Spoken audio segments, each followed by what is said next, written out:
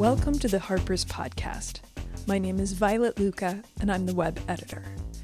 In the June issue, 8 writers, Alexander Chee, T. Cooper, Garth Greenwell, T. Kira Madden, Eileen Miles, Daryl Pinckney, Brontes Purnell, and Michelle T., reflected on the 50th anniversary of the Stonewall riots. In this episode, Alexander Chee, T. Cooper, and T Kira Madden. Join me to continue the discussion about the varied meanings of Pride in an era when, confusingly, such events are ubiquitous and sponsored by corporations, yet take place despite the Trump administration's attempt to remove legal protections for trans people. Here's our conversation. Alexander, I'll just start with you. In your reaction, you talk about how gay bars really didn't belong to gay people back in the day when Stonewall occurred, but rather that they were the property of the mafia. And now it seems like Pride is kind of owned by corporations. The other day I saw this picture of a rock painted with a rainbow that was placed outside of a doorway in the Castro district so a homeless person could not sleep there. So it's like this very aggressive corporatized Pride this year. So I was wondering if you could talk about that ownership and that sense of belonging that sort of does or doesn't come along with that. You know, I landed here in Denver, where I am today, on Pride this last weekend, Denver Pride. And one of the first things I heard was that because Budweiser or Coors, one of the big beers was a sponsor, no other kind of beer could be sold at the festival. And this is Denver, you know. Beer is a big deal here. So that was funny to me, the way in which we've gone from like in my sort of adult lifetime, I've gone from seeing us as a community, you know, putting forward that like don't kill us, we'll spend money kind of capitalist approach to, I don't know, acceptance. It wasn't liberation, but that was certainly like something that came forward in the early 90s when Out magazine in particular, you know, I remember when we launched, when I was working there, it was definitely about presenting to advertisers that gay people spent money. And that was a reason to court their business. And we've gone from being that kind of a presence to having people just, it's not like we're being pushed out of the way exactly, but we're being packaged. Or we're being invited to be packaged. And, you know, I think the resistance that I'm seeing to it now on an annual basis, I joke that that's become part of the tradition of Pride, is protesting the corporatization of Pride. I do think this year I've seen more kind of call out of that behavior more than I ever have before. And perhaps it is because of this big anniversary. But I do, even on social media, even allies and people who are not packaged within the community, saying, look at trans inclusion in these corporate companies. Let's be more critical. Let's have conversations about this. And that's not something I think I really saw as much before outside of our community. Does that sort of, in your own experience, sort of make you feel like this isn't actually a place for me? This isn't actually something that I would like to participate in? Because there's this queer liberation march and rally, which is sort of it's posing itself as an alternative and saying this is a political march, and it's going to take place the same day as Pride, and it's going to start at 7th Avenue and Christopher Street, which is right where Stonewall Inn is, and go straight up to Central Park, the Great Lawn. So I guess is finding alternative spaces to this corporatized Pride going to be a greater part of Pride in the future, do you feel? Alex, you taking that first? I know it's a big question. Sorry. No, it's a great question. I'm just thinking of like how I have dealt with it over the years, and some ways that I've dealt with it are I just don't go to Pride anymore, you know.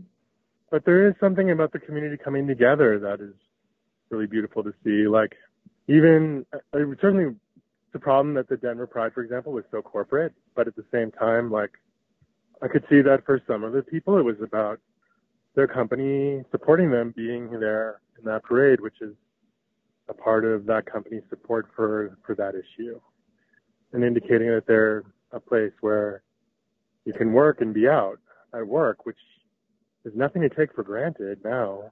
There were so many families, which really made me laugh.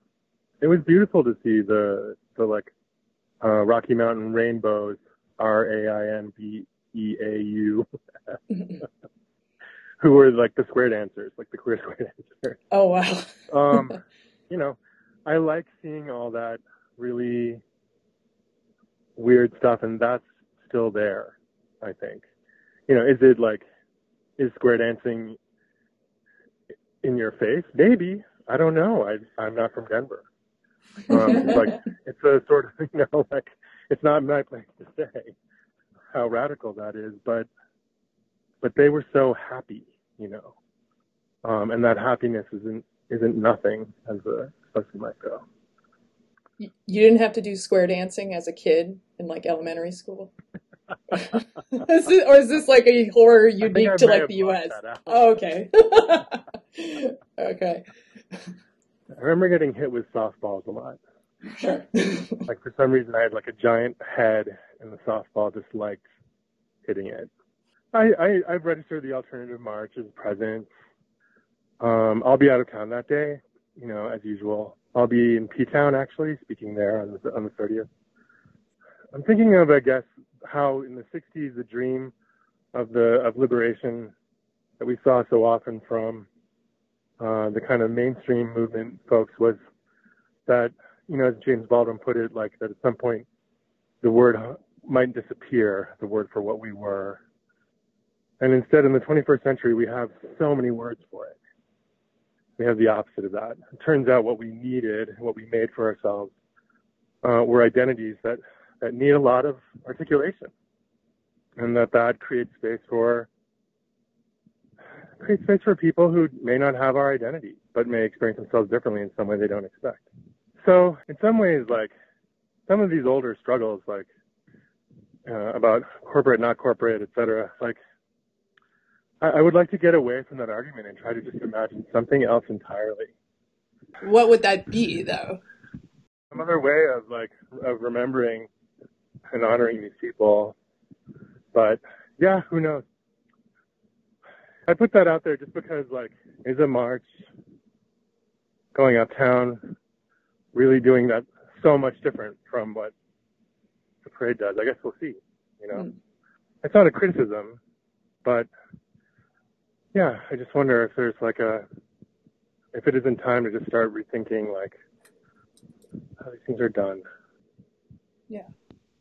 TK, in your piece, you divided by these different years of your own remembrance of milestones in your own life, and seeing how, in some ways right now, it's very easy. There's very low stakes for a corporation to say, yes, you can be out and proud because it's the law. But in other ways, because of the election of Donald Trump, it's not. It's becoming maybe more of a flashpoint. I mean, especially with Republicans really driving home this, bathroom bills. As someone who has sort of lived through some of these changes and you're negotiating things differently now, would you like to elaborate on how those things have changed? Or how Pride could be now, this transitional historical moment?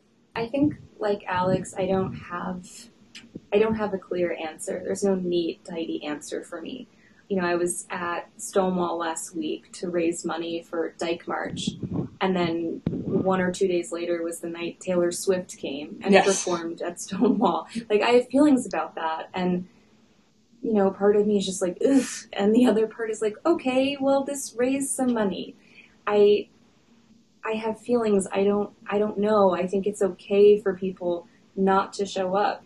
I loved Michelle T's piece in the forum of saying, fuck that. It's a protest. I don't want any part of this.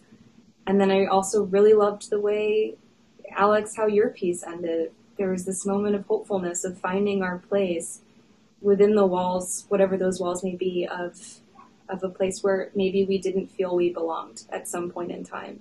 And I agree with Alex that there is so much to that happiness, to feeling that support. I won't be at Pride this year, but I will be at my cousin's wedding, straight wedding in Mexico, wearing a suit with my butch dyke fiance in her suit. And that feels like a rebellion and celebration as well. And I think whatever that day means to us, I don't know. I guess I'm trying to say I don't know.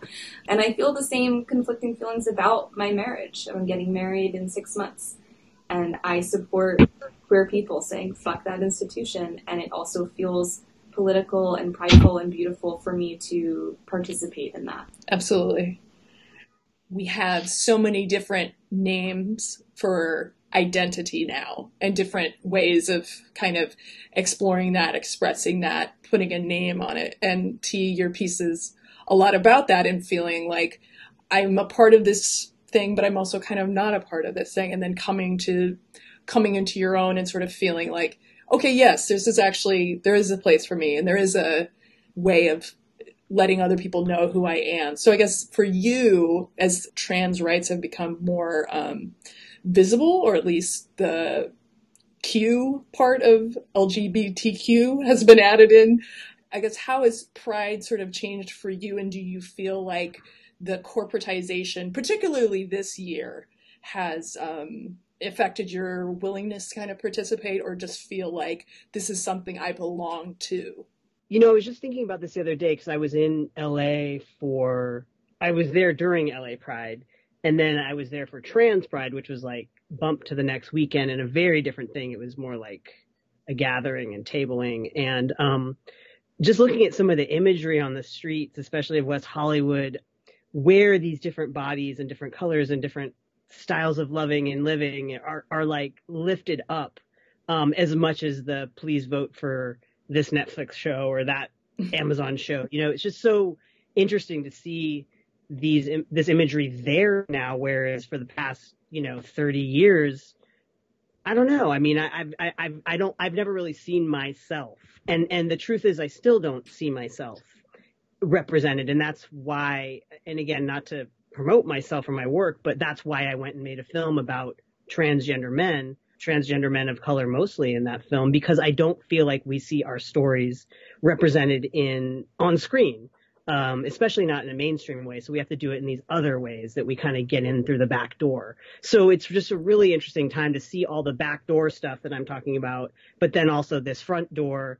Look at Kate Bornstein, gorgeous Kate Bornstein up in, Times Square and the Sephora ad. So it's like, my old self, my getting arrested in the street self, my first reaction is the hair on my neck raises and I get all prickly and pissed off at that kind of stuff. But then on the other hand, I go, well, yeah, finally, because these companies are not only, you can't put those images front and center and quote profit off of them, right, and market off of them and sustain and build your corporation unless you also back that up with supporting your employees who are not in front of the camera, right? The people who are in the offices and get to have domestic partner benefits or visitation for this, that, the other thing, or certain procedures covered, or not get fired if they transition on the job, blah, blah, blah, all this stuff. So in my mind, that visible stuff, while yes, about selling shit that people don't need to more people, that's what that's about. Yes. But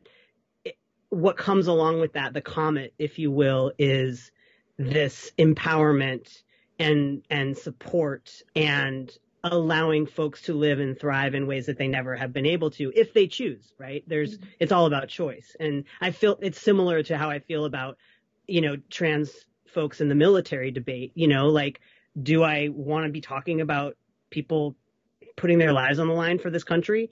No, not even a little. But if that's their choice to build their families and their lives and their careers and literally their sustainability to sustain lives around this, profession, then hell yeah, they should be protected and treated, their lives treated no less, no differently from folks who are non-trans who are also putting their lives on the line for whatever that means, this country. And I'm not a real big Pride person, as I mentioned in that piece. A go to Pride kind of a person. And so I think I will always be conflicted about it, even when 100% equality I'm laughing at that, is reached. Mm-hmm. Well, actually, I want to go back to something you said about Taylor Swift, because that has caused a lot of,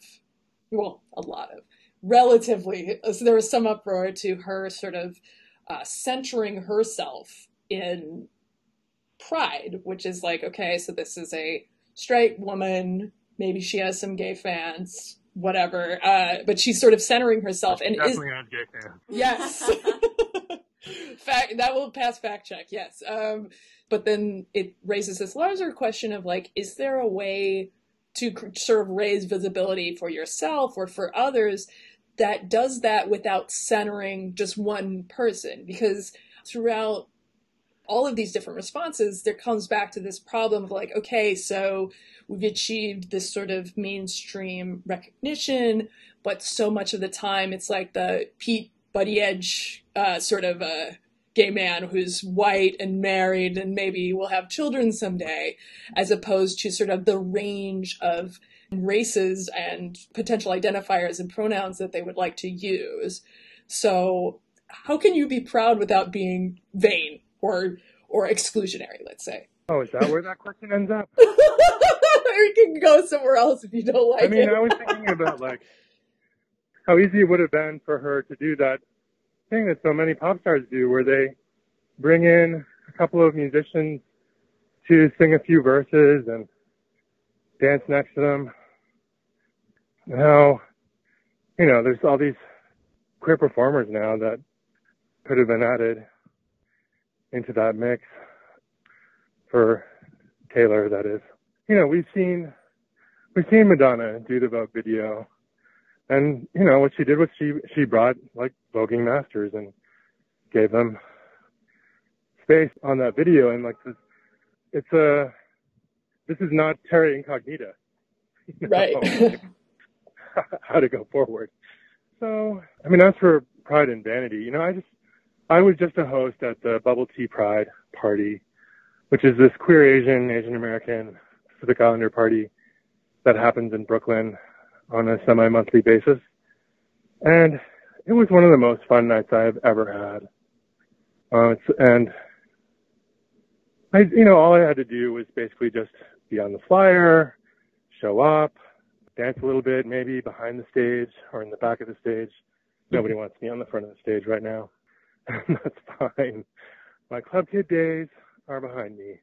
But it was great to stay out till 5 a.m. and meet all of these new queer Asian American Pacific Islander drag queens and gender fluid folks, and just be like introduced to what's happening with my community, from an angle that I don't, my current life as a married 51-year-old college professor, I don't necessarily get to see the clubs so much. Not up in New England. So, for me, that was my pride. I always say, instead of saying the gay community or the L.G.B.T.Q community, I usually talk about our communities, because I think of us as like intersecting, but not necessarily overlapping communities, who are aligned politically often, but not always, and who are at least hopefully in conversation. This might have anything to do with your question, but I do think that being an aging person who has been doing this kind of work in different realms, I'm sure Alex could relate. We go way back.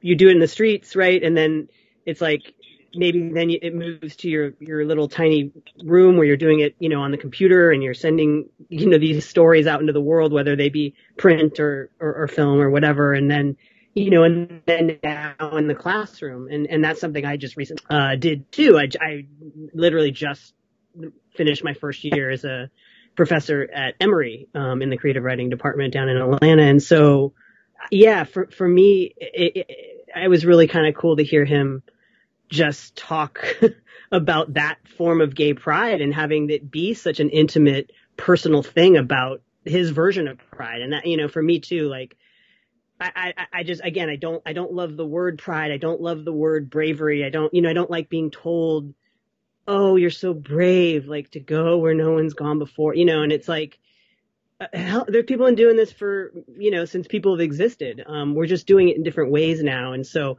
I like to think of that activism as a growing queer person who's still, a trans person who's still alive and still here and doing this work in smaller ways and bigger ways. And sometimes in front of 18, 19, 20-year-olds, because that's who's next. So yeah, I feel like that pride thing is a year-round thing. And I don't think of the word pride. I mean, honestly, most of the time there's shame and self-loathing if we're sentient beings, right? Like, it's hard work. It's hard work to be a human, and it's hard work to be a human of difference in this world. And no difference is, I don't know, the ranking of identities and stuff. I really like the notion again of communities rather than one community, because I don't often feel aligned necessarily politically or socially, but there's an affinity there and an understanding that will never be broken.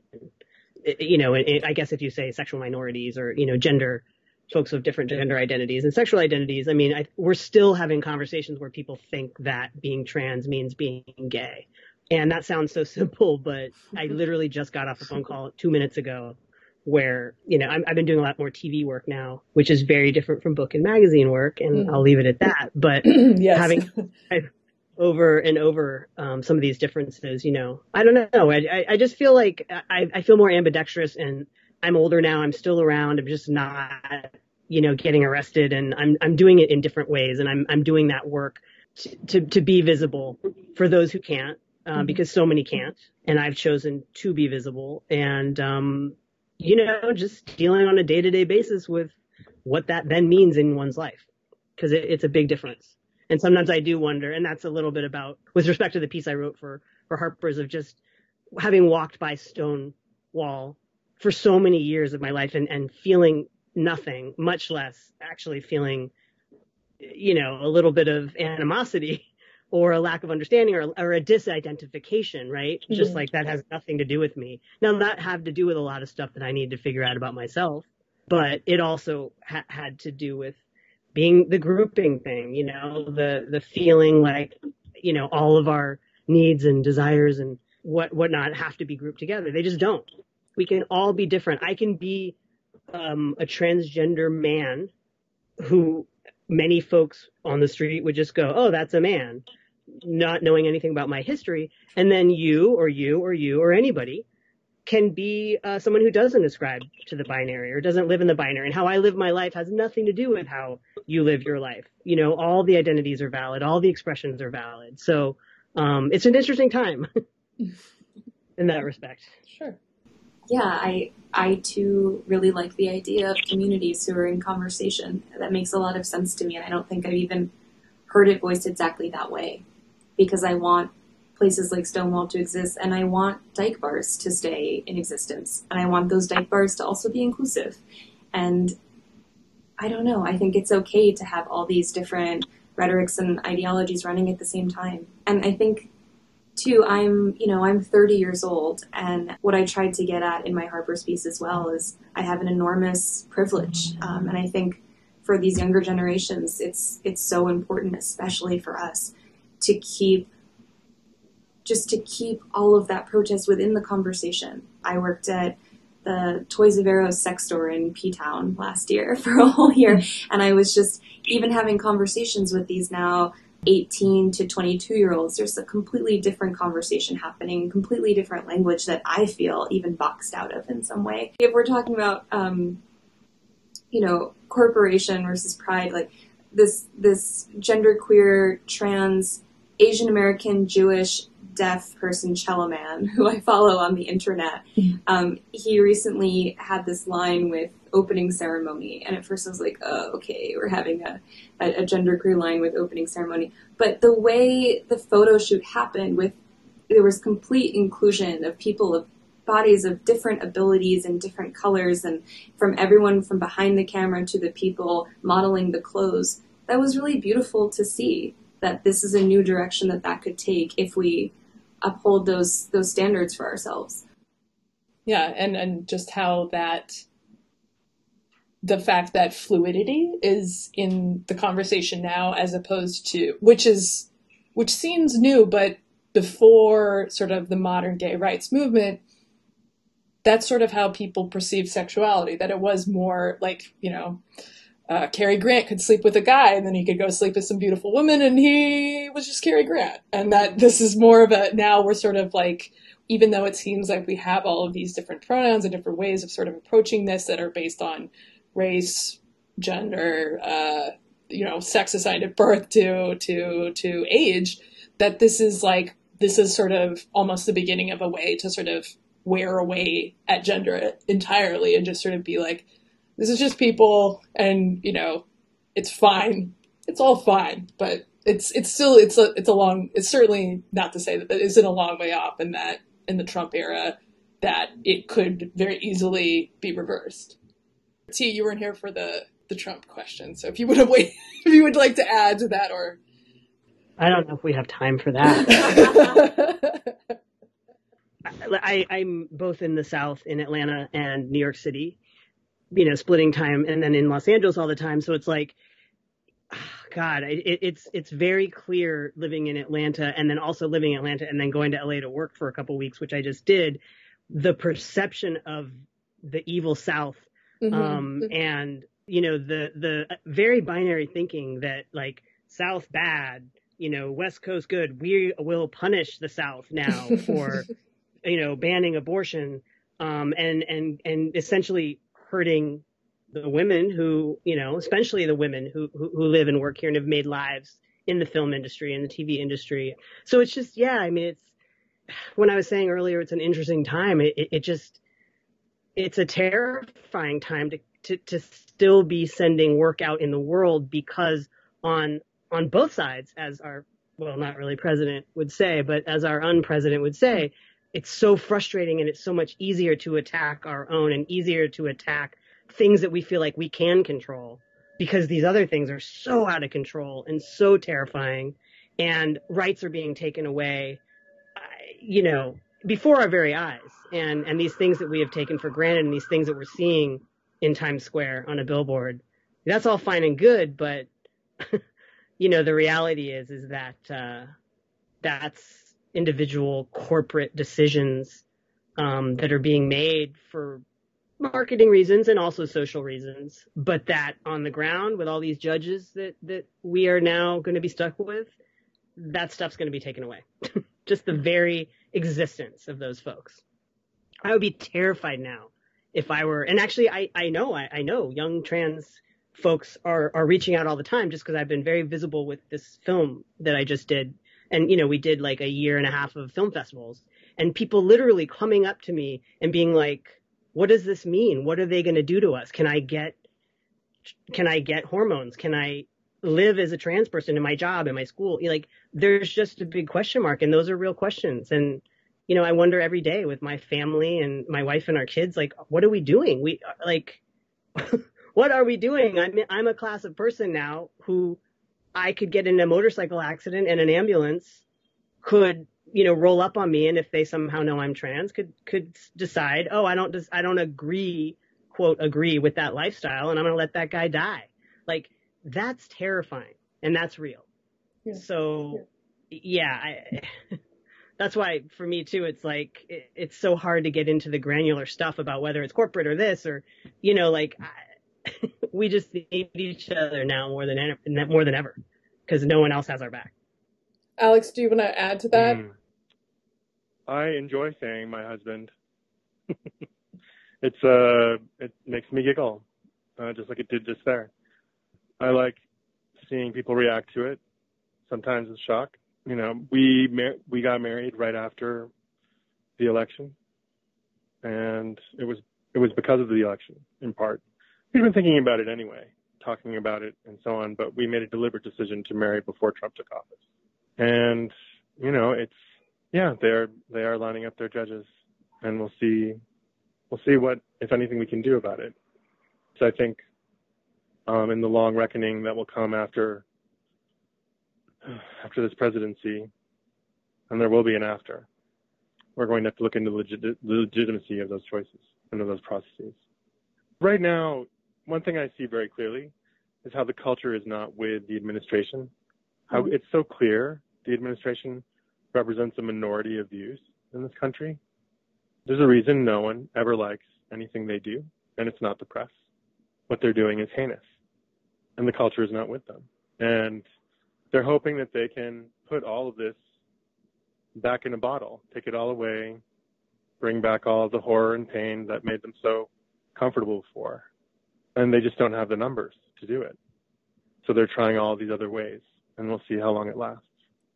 In the face of something like that, does the value of Pride go up for you, even if you yourself don't participate in it? As someone who is also an activist, I know activist burnout is real, and it's important to remember to organize a dance, not just a march. And there's a way in which our those dances, those celebrations, are a place where you encounter both yourself as you are now, maybe in some new way, because of the environment that you find yourself in.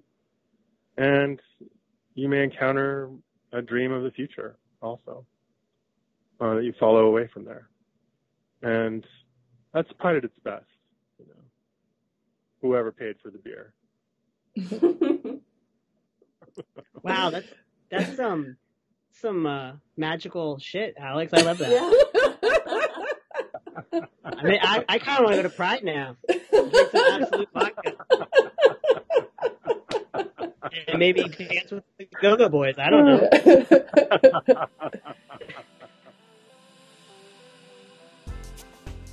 You've been listening to the Harper's Magazine podcast, produced and edited by Violet Lucca. The music is Cut and Shoot by Febrifuge. Harper's Magazine is the oldest general interest monthly in America, exploring the issues that drive our national conversation through long-form narrative journalism and essays.